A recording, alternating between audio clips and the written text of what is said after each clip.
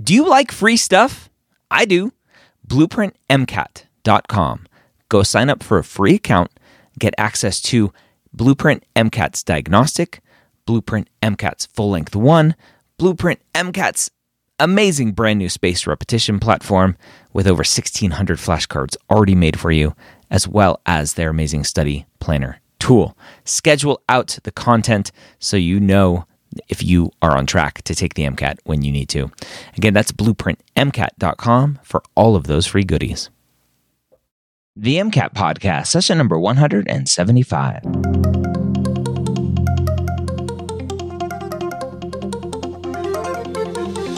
A collaboration between the medical school headquarters and Blueprint MCAT. The MCAT Podcast is free MCAT prep to help you understand the MCAT, teach you how to break down questions, and give you the skills and confidence to get the score you want on your MCAT test day. Learn more about Blueprint MCAT at blueprintprep.com/MCAT. A collaboration between the medical school headquarters and Next Step Test Prep, the MCAT Podcast is here to make sure you have the information you need to succeed on your MCAT test day. We all know that the MCAT is one of the biggest hurdles you'll face as a pre-med, and we're here to give you the motivation and information that you need to know to help get you the score you deserve so you can one day call yourself a physician. Welcome to the MCAT Podcast. My name is Dr. Ryan Gray. As always, I'm joined by Phil from Next Step Test Prep. If you haven't listened to any of our other podcasts yet, go check them out, premedpodcast.com. And don't forget to subscribe to all of the podcasts you can get for free in Apple Podcasts, Google Podcasts, Spotify, or wherever you listen to podcasts. Let's go and jump into another great episode here, all about the MCAT. Phil back for some more MCAT podcasts with Next Step Test Prep, and you, Phil, the master of disaster, or the disaster master, whichever one you want to. Yeah, one of the two. Say. Yeah. Diving further into the psych-soc content outline from the AAMC, we have a little rapid fire terminology and breakdown today of our 9A, content category 9A. What do we have in store for us today? So we actually have some really big picture, just ways to look at society. Right. We've talked a lot about like some really specific things and like psychological disorders and like ways to increase and decrease behavior, but we haven't talked about ways to just like look at society, right? And ways to think about society. So we're going to talk about some of these like big theoretical societal views. Something that's kind of interesting. We are like starting to reach the end of this psych-soc outline. We've been working on this for a couple of months. I think this is we only have 2 more sections after 9A. So we've kind of transitioned from psychology into more of sociology at this point. Which makes sense considering like today we're going to be talking about society. Okay, let's do it.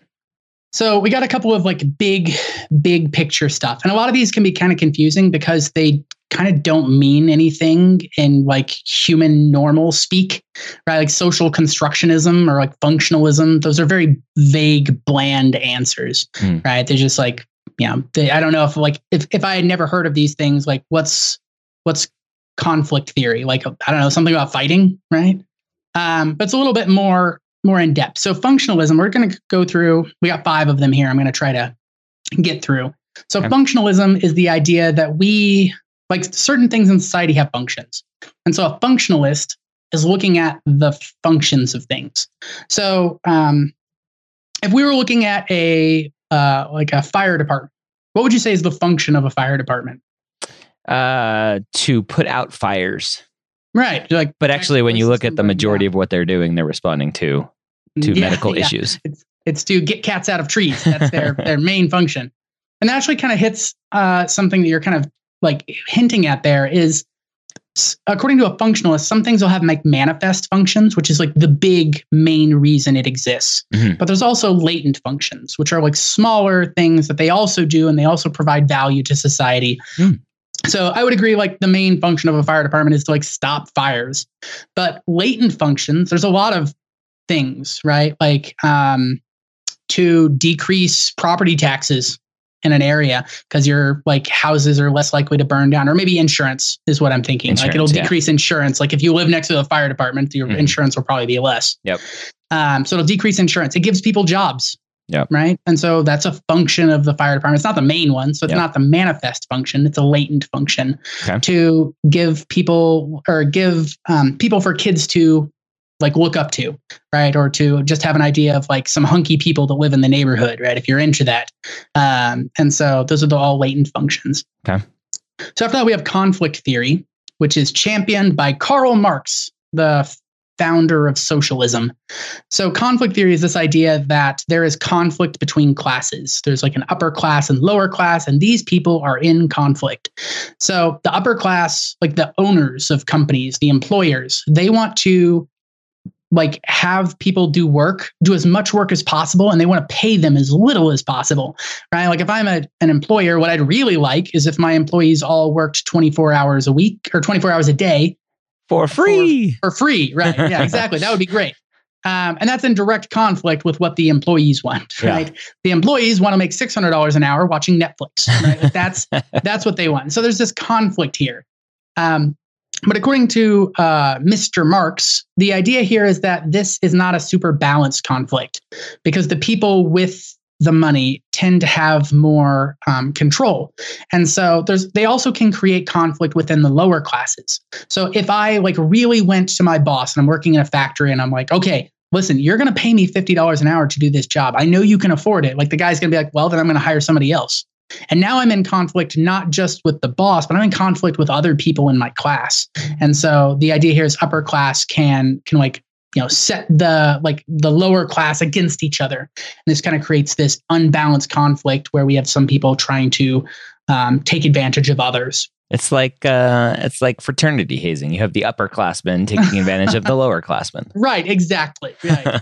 That doesn't exist anywhere, though. No, of course not. So one thing to be really careful of is every time I've ever seen the AAMC ask about conflict theory, socialism or something related to socialism has been another answer choice. So the idea here is Karl Marx brought up conflict theory in order to like explain how he why he came to the ideas of socialism. So socialism is let's give everyone all the same resources, right? And so it doesn't matter if you're the company owner or the company employee, like everyone is getting the same stuff. But the idea then there, people would go into the jobs not just for the money or the power or that sort of thing, but because they would be good at the job and would like it. And so like maybe teachers, like there are some people out there that will be really great teachers, but they don't want to be a teacher because they don't want like the low money, right? They want to have money. And so if we made it so that the teachers and the CEO of Facebook made the same amount of money, then the people who'd be really good and like to teach are going to go into teaching. And so it's going to kind of like even things out there. So I heard a podcast this morning. It was Malcolm Gladwell's brother is a principal in Canada. And he came down to a principals conference here in the States. And he's like, everybody, all they talked about was like, how do we retain teachers? Like there's such a high turnover. And he's like, I've lost like one teacher in 6 years. It's like, it's amazing what happens when you pay them what they're worth. Right. Exactly. Yeah. And so, there's something kind of going on there, but like, I love Malcolm Gladwell, by the way. I'm like, now I'm going to have to like look up that podcast and listen to it. It was the Dak Shepard podcast, Armchair Expert. Ah, well, there you go. It's really good. So it's just really important that you pull apart conflict theory and socialism, because if you're going to have an answer or question about one of them, the other one's going to be a wrong answer choice, because students know they both kind of came from Karl Marx and one kind of led to the other. So it's a little bit confusing. Conflict theory is the idea of like the fight between the classes. Socialism is the solution to that, according to Karl Marx. Okay. So after that, we have symbolic interactionism, which is looking at how people interact with symbolically, right? Like obviously, I'm just like saying the words over again. But the idea here is like there are certain ways you can do things, and it means something to some people. Like for example, if I shook your hand, right? There is something to that, like an idea of respect or something that's different than me flipping you the bird. With your left hand, because that would kind of be like anti-folkway. Right. I'm breaking the folkway there. Yeah. So the idea there is just that like there's some interactions we can do. I can like flip you the bird, and that might mean something in a different culture, right? Maybe it's a compliment somewhere else. Yeah. And so we as a society start to develop these ways to interact with each other symbolically. Now, in order, like any question I've ever seen where symbolic interactions is the correct answer, you have to be really careful. You're looking for an interaction. you cannot have symbolic interactionism if you don't have two parties, right? So if you say something is written down or something. Right. And like it's not given to anybody else. Or it's like if you're like writing down something, like I write delta in all of my notes to mean change because it's shorthand. That's not symbolic interactionism because that's not an interaction. So you always have to have two parties. And that's the easiest way to separate symbolic interactionism from everything else, because the other ones don't really require two parties like specifically interacting, versus symbolic interactionism does. Okay. So we also have social constructionism. So from symbolic interactionism to social constructionism, these are like just like big piles of words. Social constructionism is talking about like social constructs, which is when we as a society give something value. We decide it has value. Like the most obvious, easy example that everyone goes to is money, right? Like if all of a sudden society decides my $20 bill doesn't have any value, then it doesn't have any value, right? Like my $20 bill, I can't eat it, like get energy.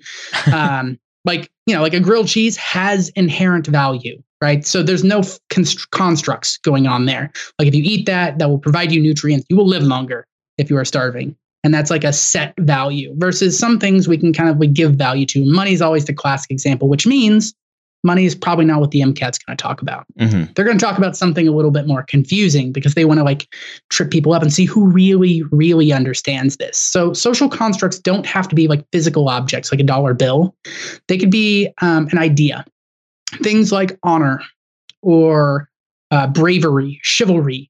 What about something like our school system? Would that be a social construct? Like the fact that you have to go to school at kindergarten and... Maybe. I would argue that there is some inherent value to knowledge in and of itself, right? So like the other, like, for example, bravery.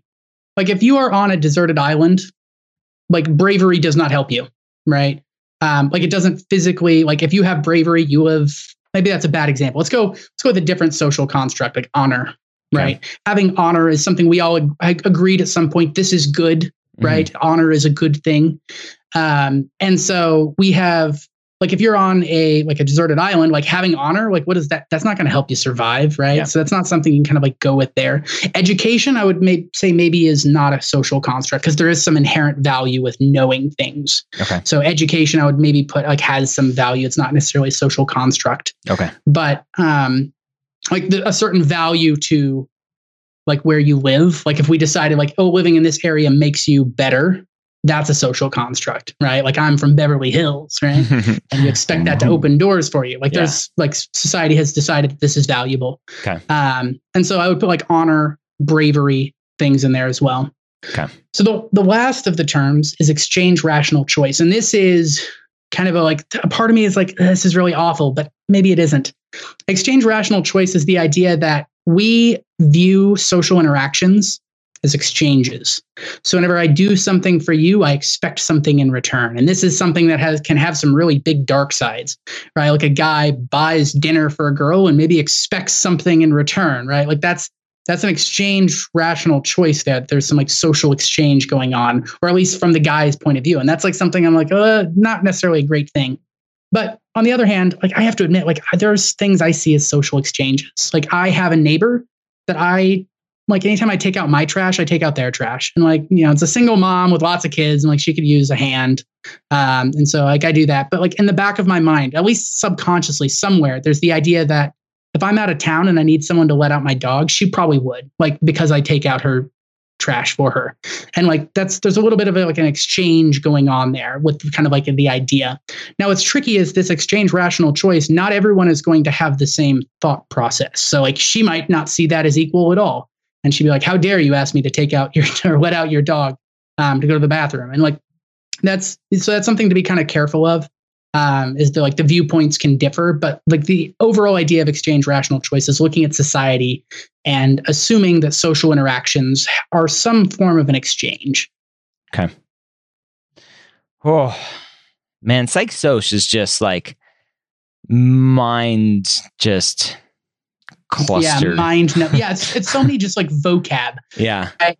Like, you know, functionalism, construct theory, you know, like social constructs, symbolic interactionism, exchange rational choice. All of these are just, I feel like, piles of random words that you know, like you have those like fridge magnets. and you just like reach in, like pull out like 3 random words. It's like exchange, rational, choice. Okay, these are words. Yeah. And like we give it meaning. This is why it's really important to like go through this outline, is because unless you've looked at and thought about these things, you're not going to be able to puzzle this out. Yeah. Which is something that you might be able to do in the chem phys or the bio section, like using like the units of the answers, or like, well, I know this sort of like a positive, this thing's probably going to be positively charged, this molecule, because of all of those lysines going on. And like, you can kind of like puzzle things out and figure things out. But if you have never heard of symbolic interactionism, then you're not going to be able to figure that out, which is why I really like going through this document.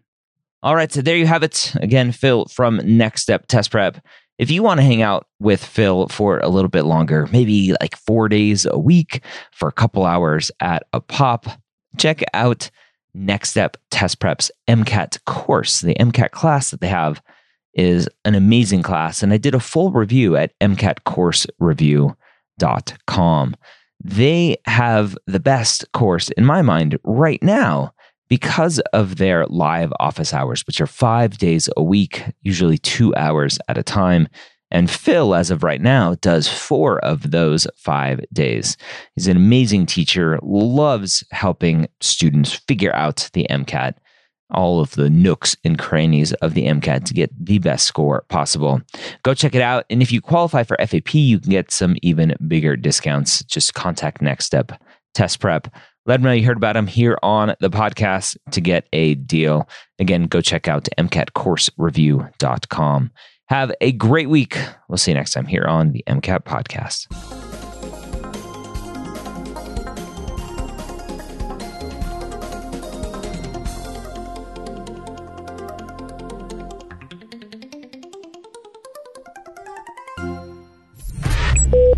This is MedEd Media.